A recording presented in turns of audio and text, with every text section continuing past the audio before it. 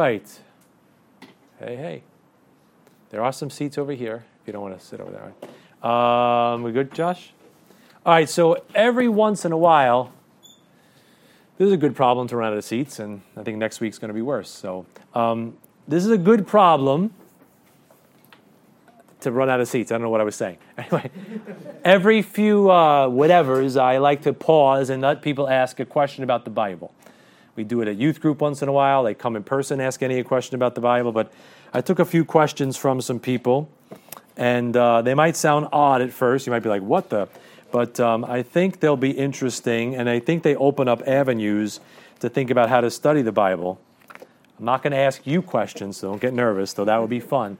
We might do a question and answer where I just decide to ask you questions, like, tell me what the outline of Isaiah is, and just, I'm going to turn the camera around, and you can wet your pants. But anyway, let's turn to 1 Timothy chapter 3, verse number 2. I did not fake this question. Somebody asked this question. And not for any wrong reason. But the first question. And if anybody else has a question after tonight, shoot it my way. If we get some, I'll do another week of it. If it's quiet, I'll go on to Matthew, God willing. All right? 1 Timothy 3:2. He's giving here the qualifications for a bishop or a pastor. And he says, a bishop then must be blameless, the husband of one wife. And the question was, what does the Bible say about polygamy? Right? Having more than one wife, more than one. I think it's a different word when there's more than one husband, but let's just say one word. Polygamy, right? Having more than one spouse. What does the Bible weigh in on that? Obviously, there was a reason why Timothy was told that a bishop or a pastor must be the husband of more than one wife, right? Because probably there might have been some things going on at the time where people had more than one wife. Now, the way the Pharisee takes that verse, I just want to step off. The way the Pharisee takes that verse, it says, you can never be married more than once. That's not what the verse says. It says you must be the husband of one wife. That means you can't be married to more than one woman at the same time. Right? Because if you're married to someone and they die, that person dies, the wife dies, newsflash, you're no longer married to her anymore. Right? Because marriage is simply a joining together of flesh and flesh, and when that is separated through death, that is a divorce. And sometimes there are times when someone is put away because of infidelity or adultery, and that is also a divorce when flesh no longer joins with flesh. That is also, you also no longer married to that person. So the Pharisee reads this and says, oh, you were divorced? You know, a lot of times they'll say, oh, you were divorced, you can never be in the ministry again. That's the Pharisee. That's the Pharisaical spirit. They get hung up on sexual sins and sexual things. They're just twisted about that stuff. So it's not saying that. The Bible is saying must be the husband of one wife. All right? Meaning don't be married to more than one person at the same time. So there's a couple of seats over here, guys. If you need seats over here. There's a very good problem. We need to get more seats in here. So anyway, here are some ground rules for answering the question. All right? Here's some ground rules for answering the question. First ground rule for answering the question. When you read your Bible, you have to, number one, that is great, okay? Number one, you have to acknowledge the difference between God's descriptions versus God's directions. There are moments in the Bible where God is simply describing the way people did things, and He's not directing you to do those same things. You have to acknowledge those moments. You have to acknowledge the difference between when God is allowing something to happen versus God approving something to happen. There is a difference. The Bible, God allows a lot of things to happen. It doesn't mean God approved those things to happen. And with that as well, God's permission, these are all just synonyms, versus God's prescription. That's the first ground rule, okay? God describes, I'll give you an example. God describes the occupation of His disciples as fishermen, right? Most of them were fishermen. But God never prescribes that all His disciples need to be fishermen. God describes His people wearing long robes. God never prescribes that you have to dress a certain way with a long robe to please him. God talks about people meeting in homes. God never says you have to meet in your home. He never prescribes that. If you read the book of Acts, for example, you see descriptions of all kinds of things. You see different modes of salvation in the book of Acts. You see people getting saved with the Holy Spirit falling on them. You see people getting saved with hands being laid on them. But it's not until Paul's letters that you see God's prescription and directions for how the New Testament church should be conducted. So you have to be very careful when you read your Bible, especially the historical books like Acts, that have certain things happening in them that God is describing, allowing, and permitting, but not directing, approving, or prescribing. That is the first ground rule. If you can get that ground rule down for your Bible study, it'll save you a lot of pain. Is what I'm reading historical description, like Acts or 2 Chronicles, or am I reading something like thou shalt not? That's more of a directive. Got to get that down. Number 2, second ground rule. The Bible, I know this is not even worth me writing it for most of you because you can't see it. I got to get a black marker. The Bible has to become our final authority in all matters of faith and practice. Meaning, the Bible has to be the authority. We've got to let the book define terms. We have to let the book define terms. What happens? Not work? Oh, you got a black marker? Thank you so much. Excellent day. All right? 2 black markers. All right? So, I'll give you an example. Go to Genesis chapter 6. Just a quick example. We've got to let the Bible define terms. Now, if I was talking to a group of young people, and like I'm trying to come up with an essay, I'm trying to write a descriptive essay, we'd say, hey, use your imagination. And the world smiles on imagination. We applaud imagination. We say, oh, he's got such a vivid imagination. Oh, you've got such a wild imagination. Use your imagination. Lean on your imagination. Now, when we say that, we're talking creativity. I'm not saying we're suggesting something evil. But the Bible has a very different take on imagination. Genesis 6:5 is the first use of imagination. And look how God uses it. And God saw that the wickedness of man was great in the earth, and that every imagination of the thoughts of his heart was only evil continually. That is a negative verse. That is a negative connotation. God is saying, hey, you let your mind roam, it's only going to be evil. You let your mind wander, it's only going to lead you astray. You just sit there and daydream and fantasize and just let your mind just do what it wants to do. Guess what? The Bible commands you, Philippians 4:8, to think on certain things.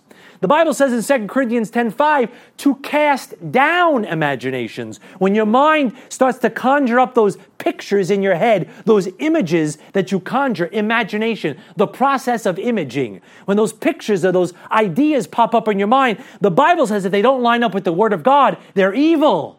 And to subdue them and acknowledge them as such. To cultivate your thought life, we don't think about this. The Bible says in Psalms that the wicked does not have God in all his thoughts. God wants to be in all your thoughts. Doesn't mean you're thinking about him all the time, but all of your thoughts are under the umbrella of his word and his precepts. And when something slips out, that's wicked, that's the wrong thought, that's not from you, God, I acknowledge it as such. Lord, you cast that down for me, Lord. You see, the Bible has to be our authority. I'll give you another one. All right? Go to Proverbs chapter 20. Well, I'm going to step on a toe. I don't know. Maybe I'll step on my own toe here.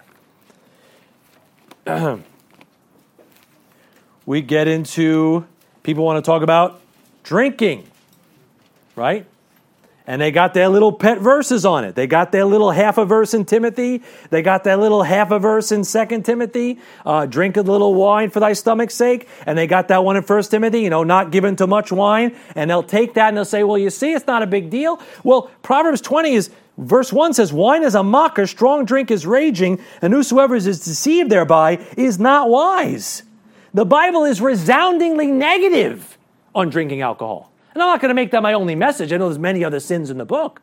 But I mean, I could give you 50 verses for your half a verse that says resoundingly, stay away from that substance. Don't give it to your neighbor. Woe to him that giveth his neighbor drink. I mean, this is not like subtle verses. You never take an incomplete, shadowy verse and use it to interpret a clear, resounding verse. When the Bible says, look not thou upon the wine when it is red, that's a lot clearer and more negative than, not given to much wine versus, like we're strange creatures sometimes. We're looking for any little loophole to get in there and do what we want to do. But if the Bible is really our final authority, then he gets to determine what's right, what's wrong, what's good, what's bad, what's light, what's dark. So that's going to be the same. And thirdly, all right, here's the third ground rule. Oh, nice marker, right? You should desire God's best. If God prescribes something for his kings or for his pastors, that doesn't mean you should look for how far away you could stand from the line and see if God still favors you.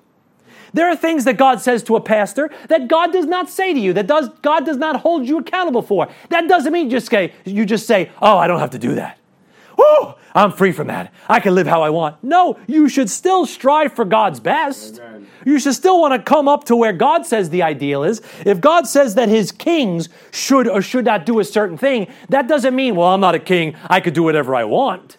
No, see, we have a backwards way of thinking about it. We want to walk right up until the line and still say, how close can I get to sin, God, and still be in your good favor? And God says, no, I've told you what my best is. Here are my top guys, my kings, my priests. These are my guys. Here's what I want from those guys. If those are God's highest guys, then I should want to be like God's highest guys. I shouldn't be content to be a schlep over here and just want to do whatever I want to do and just say, well, that's for pastors and kings. You'll see why all these ground rules are important. That pay attention to description versus direction, make the Bible your final authority, and desire God's best. That having been said, let's go to Genesis chapter 4. Let's start with, because the Bible talks about polygamy. The Bible has people in his book, some good people in his book, that take more than one wife. Take many of them. I don't know how they keep track of the birthdays and the anniversaries, but God bless them. Solomon must have been wise. All right, Genesis chapter 4. Let's deal with first the implicit. I'm not even going to show you commands first. I'm going to do some Bible study. Implicit, meaning not stated, subtle, indirect. Implicitly, how does God present polygamy? How does God define it? How does God seem to charge it as negative or positive? I'll show you a few examples, and it'll be very easy to see implicitly what God thinks about it. Ready? Genesis chapter 4, verse 16. Here is your first polygamist in the Bible. First one. And you say, why are we thinking about this?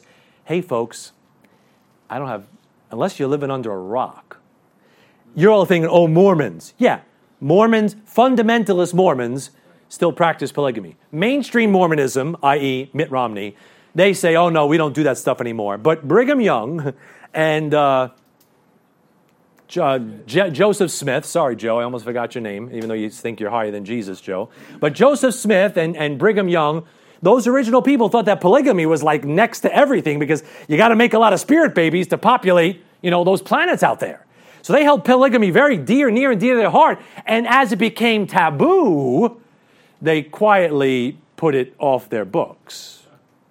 Like the original Mormons thought that Lucifer and Jesus were brothers. And when that became taboo, they said, let's make that disappear.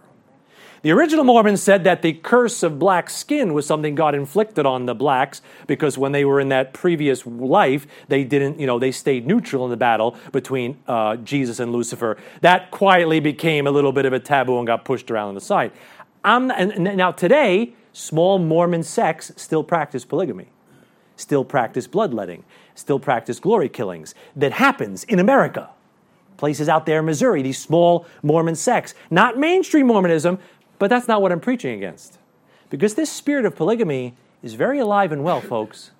We have these polyamorous couples now that want to just have these open marriages and open relationships and just open stuff. And it's out of hell, but it's real. So I wanted to show you what God thinks about that whole thing from start to finish in your Bible. Genesis 4 verse 16 is your first polygamist. His name is Lamech. It says, and Cain went out from the presence of the Lord and dwelt in the land of Nod. The people all went like this. Anyway, and thank you, I'll be here all week. On the east of Eden. And Cain knew his wife, and she conceived and bare Enoch, and he builded a city and called the name of the city after the name of his son, Enoch. And unto Enoch was born Irid, and Irid begat Mahulalel, and Mahulalel begat Methuselah, and Methuselah begat Lamech. And Lamech took unto him 2 wives. That would be bigamy, right? 2 wives, a type of polygamy. The name of the one was Ada, and the name of the other was Zilhah. Now jump to verse 23. And Lamech said unto his wives, plural, Ada and Zilhah, hear my voice, ye wives of Lamech, hearken unto my speech, for I have slain a man to my wounding, and a young man to my hurt. So we like to study the rule of first mention. The first polygamist in your Bible is a descendant of Cain, who was of that wicked one, who was in Satan's line, and he was a murderer. You know what that tells me? That's a bad association. That's a bad start. God is defining things for you. God is providing light for you. Go to Genesis chapter 16. Let's look at Abraham.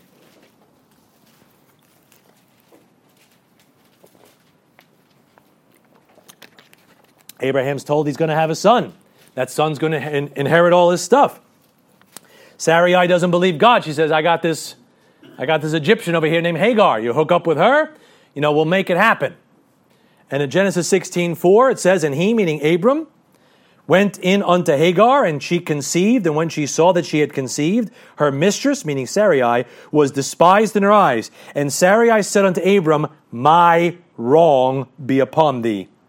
I have given my maid into thy bosom, and when she saw that she had conceived, I was despised in her eyes. The Lord judge between me and thee. Abram takes another woman and brings problems for his people. That offspring of Hagar and Abraham is still here to this day. Produce those Arab peoples that still hate the children of Abraham, i.e. the children of Israel, and are a thorn in their side. Verse 11. And the angel of the Lord said unto her, meaning Hagar, behold, thou art with child, and shalt bear a son, and shalt call his name Ishmael, because the Lord hath heard thy affliction, and he will be a wild man. You watch the news, you'll see how wild they are. He will be a wild man. His hand will be against every man, and every man's hand against him, and he shall dwell in the presence of all his brethren. There is a prophecy that Hagar's offspring will be a problem for Israel. They're a problem today. They're fighting with everybody. They're an angry, cantankerous people that are given to war, and they're right there dwelling alongside the children of Abraham. God said it thousands of years ago. Nothing good came of that union. How about Judges chapter 8? Let's keep going. Judges chapter 8. Joshua Judges.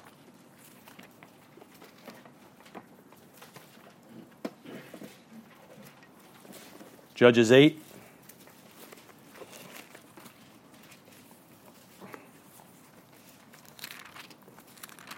Look at verse 29. It's about Gideon. And Jerubbaal, the son of Joash, went and dwelt in his own house, and Gideon had 70 sons of his body begotten, for he had many wives. And his concubine that was in Shechem, she also bare him a son, whose name he called Abimelech. Gideon has many women. One of those women produced an antichrist named Abimelech. Why did God stick that in there? He's showing you all this mixing around. It didn't bring forth anything good. It brought forth somebody like Abimelech. Abimelech was a vicious ruler. He's a type of Antichrist. He's killed by a woman dropping a millstone on his head, right? Bruised in the head, like the Antichrist will be bruised. The head will be bruised by a woman.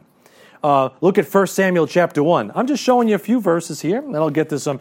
I don't even have to give you the directions yet. Some of you are like, why don't you just tell me the directions? I want to show you that if we just slow down and let the Bible give you the connotation and the Bible give you its judgment on signs, symbols, phenomena, relationships, the Bible will give you what you're supposed to know about it.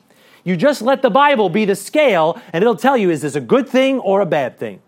It'll be found in the balances and found wanting. Right? Look at 1 Samuel 1. This is Elkanah, Hannah's husband. 1 Samuel 1:4. And when the time was that Elkanah offered, he gave to Peninnah, his wife, and to all her sons and her daughters portions. But unto Hannah he gave a worthy portion, for he loved Hannah, but the Lord had shut up her womb. And her adversary also provoked her sore, for to make her fret, because the Lord had shut up her womb. And as he did so year by year when she went up to the house of the Lord, so she provoked her. Therefore she wept and did not eat. Elkanah has 2 wives. You know what came of that union? Bitterness, strife, provocation. They were adversaries to each other. It wasn't a sweet union. It wasn't, big family and all that stuff. It was problematic. Just think about it on a practical level. You ever watch any of these interviews with any of these sister wives and these Mormon families? It wasn't all sweet and pretty. It was messy. You could just imagine that the jealousy, the envy, the strife that it reaped. That's what's being presented here. How about 1 Kings chapter 11? That was a little overkill, but I figured I'd just kill it. 1 Kings 11.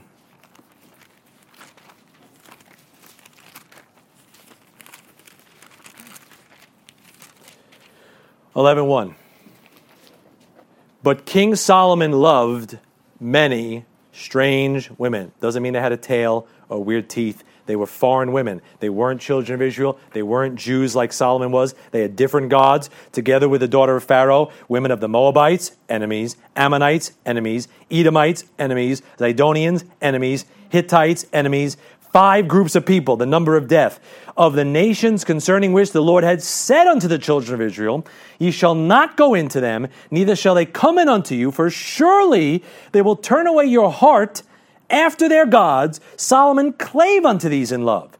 And he had 700 wives, God bless him, princesses, and 300 concubines, and his wives turned away his heart. For it came to pass when Solomon was old, that his wives turned away his heart after other gods, and his heart was not perfect with the Lord his God, as was the heart of David his father. Right? Solomon's wives turn away his heart. And can I say this to all the young people who aren't married yet? You mess around with the unsaved, that's what they're going to do. I know you think I'm going to get them saved, and then I'm going to get married to them, and then they're going to come to church. If you can't get them to come to church before they're saved, before you're married, you ain't getting them to come to church after they're married. Because you see, before you're married, they're performing and they're trying to do things to impress you. If you can't get them to come to church before you're married, what incentive do they have to come to church after they've got you and got their ring around that finger? Right? So be wise. I know God help one of you is going to hear this go in one ear and out the other because she's so pretty or he's so charming, and you just go like, but this and but that. And I know you think you're going to be the exception, but you're only going to be the exception that proves the rule. God said, surely they'll turn away your heart. And in verse 3, they turned away his heart. You're not going to beat the Bible. You're not going to beat the Bible. You're not going to ever sidestep the Bible. You're never going to beat it. You'd be better off waiting for God's best than cutting the corners. Now, does God have mercy? Amen. Praise the Lord, he does. There's many an instance, probably somebody in here that could say, well, God works it out because he's merciful sometimes. That doesn't mean you presume upon his mercy. Maybe somebody did something they didn't know better because they weren't thinking, but then God works it out for them because he sees their heart and they try to make things right. Praise the Lord for that. But if you're sitting here right now, a young person, listening to the sound of my voice, I'm telling you, don't even entertain the date with the unsaved girl or the unsaved guy. And if you hear that warning from me and you do it anyway, you're not unaccountable. You are responsible for what you heard. So don't be stupid. It wouldn't be smart. All right, go with one more. 2 Chronicles 11.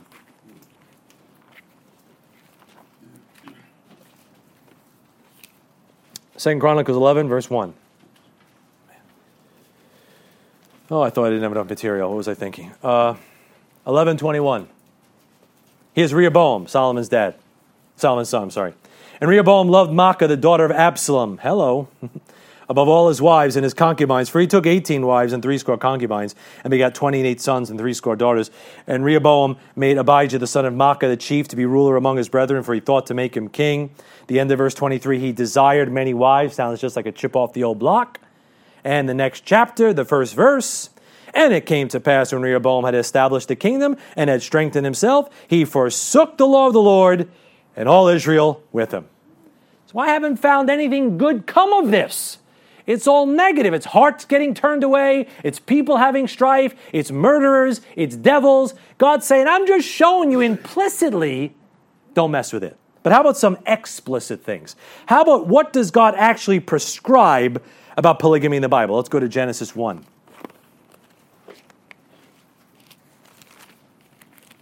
Genesis 1:27.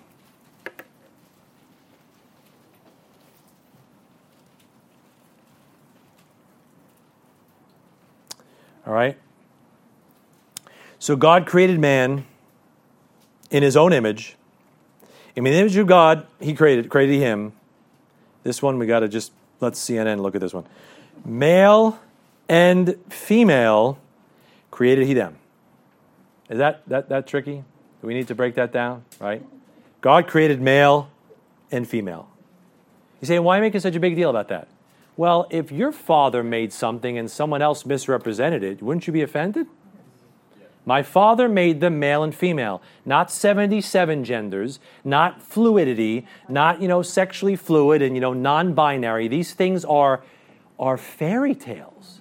We have validated fairy tales, so much so that you're uncomfortable right now that I'm even saying it. You're worried about what are they going to say on YouTube? Are they going to come in here and lock us up? They're going to shut us down. But we have actually said, if I said, I think Pat Lisa over here, I think he's a bowling ball. And I try to roll him up into a bowling ball and throw him down the lane down in Strathmore. He say, what are you doing? I'm not a bowling ball. I think I identify you as a bowling ball. He said, that's not how I was made. So what? That's what I think. What's the difference? I identify as a cat. I identify as a tree. I identify as a man. I identify as a woman. What does it matter? You're not doing what you were made to be or do. It's disturbing. It's twisted. So God creates male and female. I'll probably get thrown out of the school for that. Chapter 2, verse 24. Therefore, shall a man leave his father and his mother, and shall cleave unto his wife, and they, two, shall be one flesh. So God creates male and female, and in chapter 2, God joins the first male and the first female together. Singular male, singular female. One woman, one man in the first marriage. God's saying, you want to know marriage is? It's one woman and one man. It's becoming one. That's what God defines as marriage. Now go to Deuteronomy chapter 17. You say, but David had other wives, and he was a man after God's own heart. I know. But you tell me you love God, you never done anything wrong? David did something wrong. Abraham did something wrong, right? Deuteronomy 17:17. Let me show you what God said about his kings. Deuteronomy 17:17. Deuteronomy 17:17. Speaking about, he's prescribing in the law how God's king should be. And it says, neither shall he multiply wives to himself, that his heart turn not away. Now, if you read a little later in that chapter, the king was supposed to write out a copy of the word of the law. I don't know, maybe Solomon missed those verses because God warned them way back under Moses, don't have more than one wife. A king shouldn't have more than one wife. And guess who you are? You're a king and a priest unto God Almighty through Jesus Christ. You're not supposed to have more than one wife. Now, I know David did. Solomon did. Many of the kings did. Hey, just because God didn't stop a king doesn't mean he wanted that king to do that, right?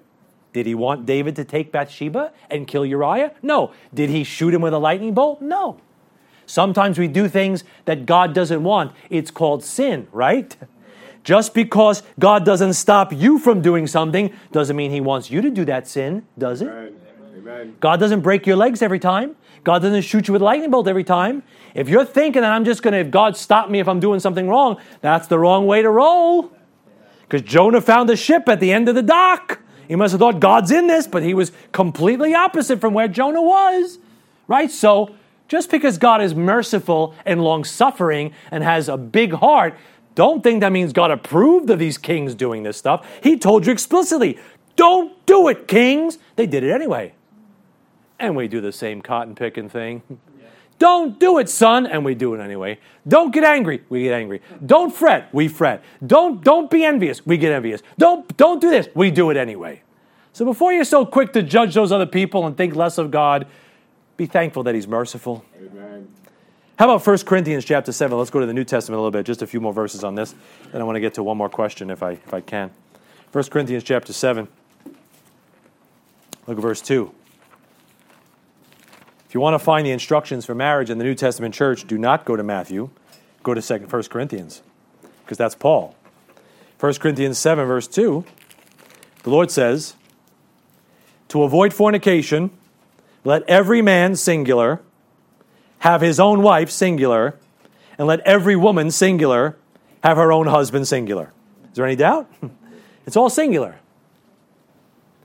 Every is an indefinite pronoun that is singular, okay? It means one. So every man, one, have his own wife, one. How about Ephesians chapter 5, verse 31? Let's just nail it home. Ephesians 5:31.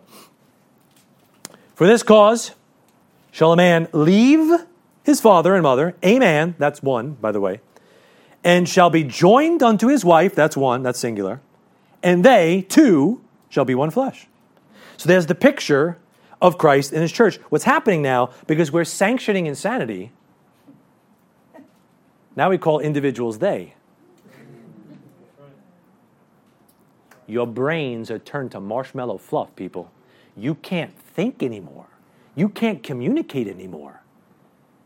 What are you talking about? I remember I told the story, right? The time when a girl was talking about they, and I was like, no, but that doesn't agree. That's not pronoun antecedent agreement. And she reproved me. That's very nasty of you to question someone's gender and try. I was just like, I'm an English teacher. I'm just trying to but it's all shot. Once the language is shot, you're shot. Once the words are shot, you're done. Stick a fork in you because you're done. I got to call you Z, and you they, and you pumpkin spice, and whatever I'm going to call you. Right? If I'm just going to start calling things whatever I want, you don't have any authority by which to communicate. You're done. You are done. Even so, come Lord Jesus. Right? But here's the picture of Christ in his church. Christ left his father, like a husband leaves his father to go be married, to take a bride. That's the picture that we're supposed to maintain. Hey, does Christ is the bridegroom? The church is the bride? Does Jesus Christ have multiple brides?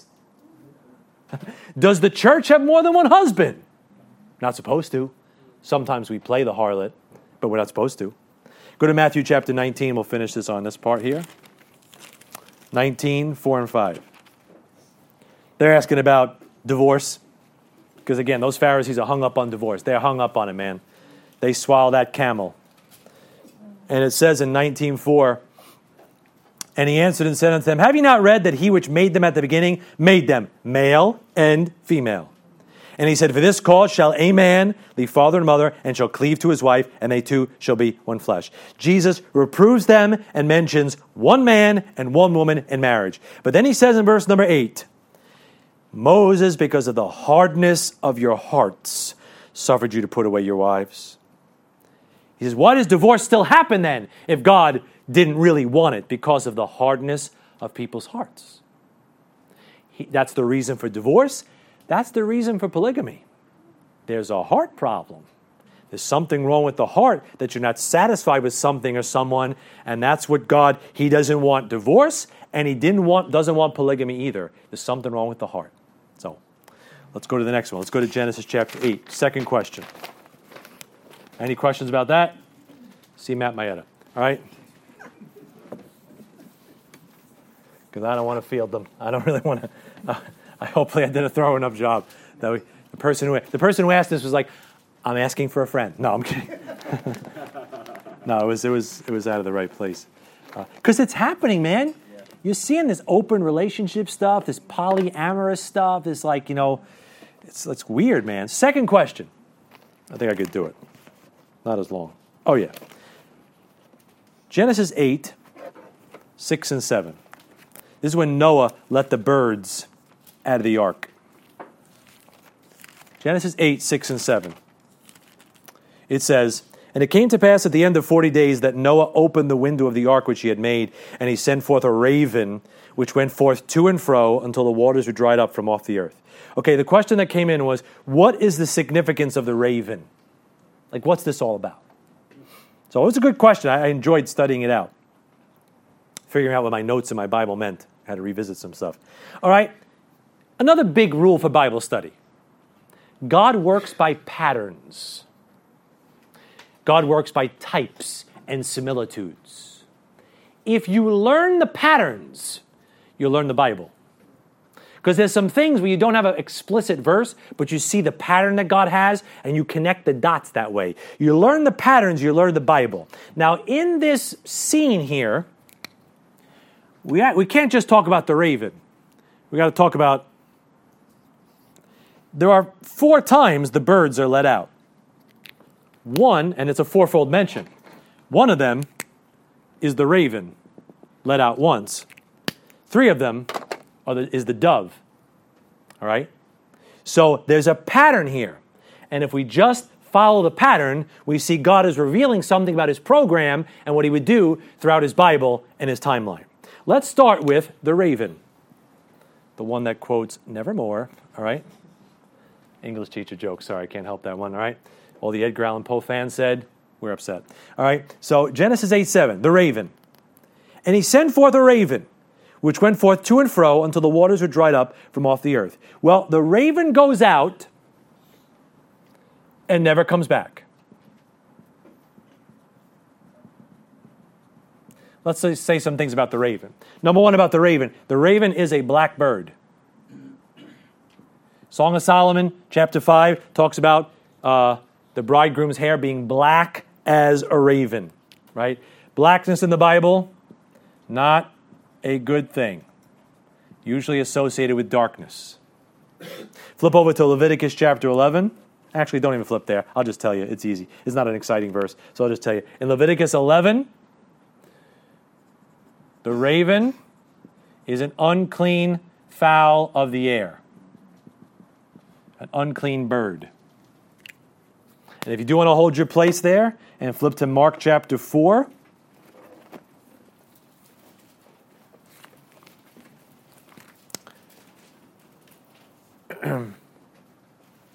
Mark chapter 4, verse 4. Is the parable of the sower. And it came to pass, as he sowed, some fell by the wayside, and the fowls of the air came and devoured it up. And then Jesus Christ defines who those fowls of the air are. Verse number 15. And these are they which by the wayside, where the word is sown, but when they have heard, Satan cometh immediately. Doesn't the devil walk about as a roaring lion, seeking whom he may devour? Verse 4 says they devour. Verse 15 says it's Satan. So those fowls of the air, that raven is connected to the devil himself. Go back to Genesis 8. You know, I know it's connected to the devil himself because I see how that raven moves. He moves to and fro. And the book of Job chapter 1 and Job chapter 2, God says to the devil, hey boy, what you been doing? He says, I've been just going up and down in the earth and to and fro in it. That's the way the devil moves. You say, what does this represent? Oh, also, the raven never comes back. He never returns. He feeds on all those things he finds. He makes his home in that dead planet. He wasn't afraid of those carcasses. He didn't mind, rolling up with them. Why? Proverbs 8:36 says, all they that hate me love death. So that raven represents the devil. You know what time period this represents? I should have drawn this better. You know what this represents for you? This represents the fall of Lucifer. Genesis 1:1, Genesis 1:2. That's where it all starts. That's the first bird let out, right? In Genesis 1:1, if you want to just flip back a little bit, it says, in the beginning God created the heaven and the earth was without form and void, and darkness was upon the face of the deep. There's your darkness. There's that black raven. Darkness. That devil departs from the presence of God. He never returns to his former position. The raven never comes back into the ark. Never returns to Noah, a type of God the Father. You say, well, was that just darkness? You read over in John chapter 1, verse number 5, and that Bible says that darkness had comprehension ability. He says, and the darkness in John 1:5 comprehended it not. That was not just physical darkness in the beginning. That was spiritual darkness. That was Satan, and whatever rebellion he wrought was happening right there in the early moments of the Bible. And your entire Bible is a struggle between light and darkness. That's the whole book. You're a child of light. You're not a child of the night. It's all about light and darkness. From cover to cover, it is light and darkness. It starts right there with that first bird being let out is Lucifer rebelling against God, the darkness unleashed, never to return again, and just wander to and fro in the earth. Go back to Genesis 8, but it doesn't stop there. We can map out God's entire program in these birds. Genesis 8, verse 8. And he sent forth a dove from him. Also he sent forth a dove from him to see if the waters were abated from off the face of the ground. But the dove found no rest for the sole of her foot. And she returned unto him into the ark, for the waters were on the face of the whole earth. Then he put forth his hand and took her and pulled her in unto him into the ark. So now we've got a dove. And the dove goes out. And the dove finds no rest. Okay? Let's say some things about the dove. First, we see the dove. We know the dove is connected to the Holy Spirit. Because in Matthew chapter 3:16, the Holy Spirit shows up in the form of a dove and lighting upon Jesus Christ. That's interesting, isn't it? The Father and the Spirit show up at the Son's baptism. The Godhead is a real thing. They're not all the same. They're not all Jesus. Okay? That is heresy to think that way. They're not all Jesus. Right? They are separate and unified at the same time. When you figure it out, let me know, because I have no idea how that works. Right? Right? But anyway, dove finds no rest. Please also notice that the dove finds no rest. The Holy Spirit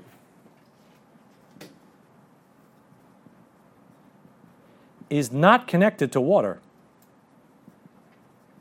You notice the Holy Spirit found no rest on a planet covered in water still, sloshing around with water.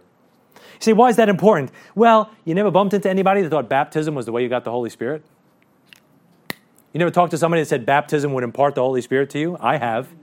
Church of Christ people believe that all the time. The baptism, they believe in the Catholic Church believes in baptismal regeneration. Amen. They think the Holy Spirit imparts upon you the gift of the Holy Spirit. I find here that my type of the Holy Spirit isn't comfortable enough to be around all that water. That tells me the Holy Spirit's not connected to water like that. And I find no rest. You know why there's no rest? Because there's no indwelling of the Holy Spirit happening here. You say, what time period is this? What could this be? This could be Adam to the law. This is the fall of Lucifer. Let me see if I can write it this way. Let's say this is Genesis 1 to Genesis 2, 1, 2. And right here, you can make this Genesis 1, 3 to Exodus 19. This is Adam to the law, right? I know Adam comes a little later, I know. But just, this is after that to the law. Let's go to the next one. Genesis 8, verse 10. Keep reading with me. Stay with me now. I'm almost done. And he stayed yet other 7 days, and again he sent forth the dove out of the ark. And the dove came into him in the evening, and lo, in her mouth was an olive leaf plucked off. So Noah, I lost myself here. So Noah knew that the waters were abated from off the earth. All right, what do we have here? Now we have the dove brings back an olive leaf. What do we know about those things? Well, first, notice that Noah waits 7 days. So something is complete and something new is starting. Notice, please, the dove returns in the evening. You know, that would be the start of the Jewish day.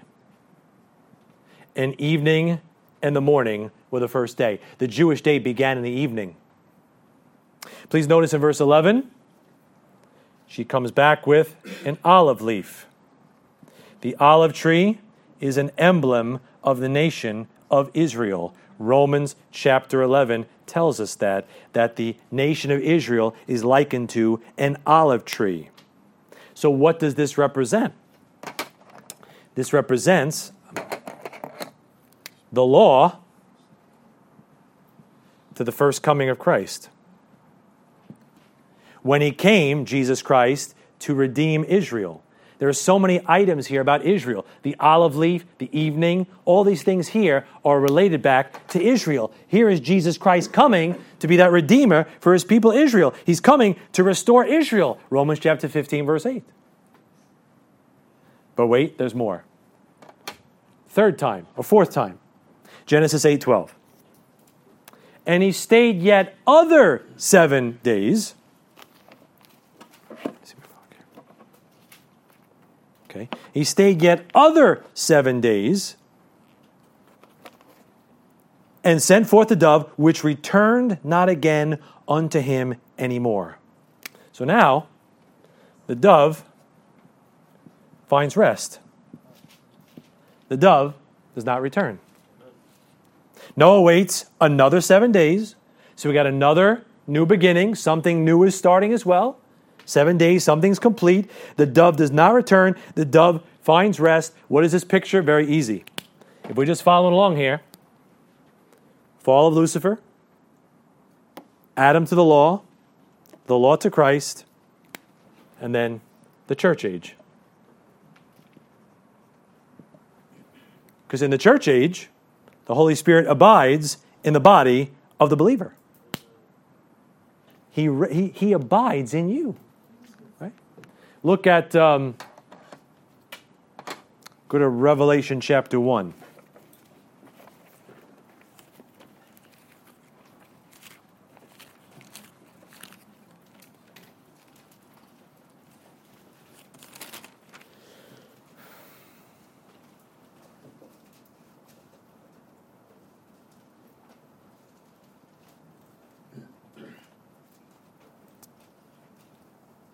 Is that what I want?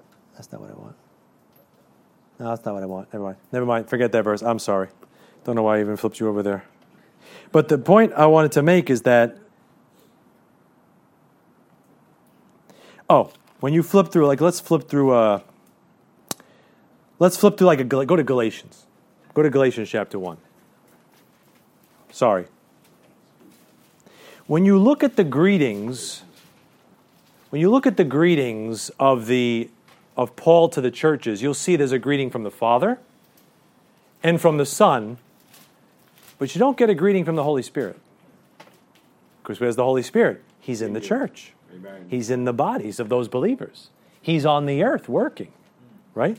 Galatians 1 is just one example, right? Verse 3, grace to you and peace from God the Father and from our Lord Jesus Christ. If we flip over, let's look at Ephesians 1, right? Look at Ephesians 1, verse 2. Grace be to you and peace from God our Father and from the Lord Jesus Christ, right? Go to Philippians chapter 1, verse 2. Grace be unto you and peace from God our Father and from the Lord Jesus Christ. Let's see. Colossians 1, 2. Middle of the verse. Grace be unto you and peace from God our Father and the Lord Jesus Christ. 1 Thessalonians verse 1. 1 Thessalonians 1:1. Grace be unto you and peace from God our Father and from the Lord Jesus Christ. It's pretty consistent. It doesn't send greeting from the Holy Spirit. Because the Holy Spirit is abiding in the bodies of the believers. The Holy Spirit is the administrator of the church. We could call this dispensation the dispensation of the Holy Spirit. The church begins with the Holy Spirit, right? It starts with Him, right? Borning that church. What does Jesus say when He conceives those guys in the upper room? He breathed on them and said, receive ye the Holy Ghost, right? The church is then born on the day of Pentecost. It's the Holy Spirit that kind of gave birth to this thing. It's the Holy Spirit that helps us walk. It's the Holy Spirit that brings our prayers up before the throne. It's the Holy Spirit that baptizes us in the body of Christ. Like everything about the church is administered and done through the power of the Holy Spirit. The Holy Spirit is the Spirit of Christ, right? The Spirit of a dead man. The Holy Ghost And that's the Spirit that, go to 1 Corinthians 6, that lives inside of us and among us.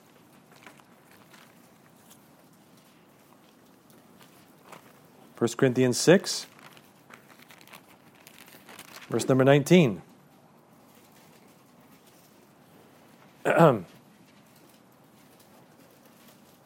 What? Know ye not that your body is the temple of the Holy Ghost, which is in you, which ye have of God, and ye are not your own? For ye are bought with a price. Therefore glorify God in your body and in your spirit, which are God's. And if you flip over to chapter 3, now that's individually, right? Individually, right? You have the Holy Spirit in you. You have the Holy Spirit in you. You have the Holy Spirit in you. I hope, right? Right? But you know what? He's also among us corporately. Amen.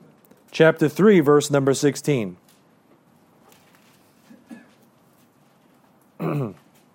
Know ye not that ye, that's all of you, right? That's corporate, are the temple of God, and that the Spirit of God dwelleth in you?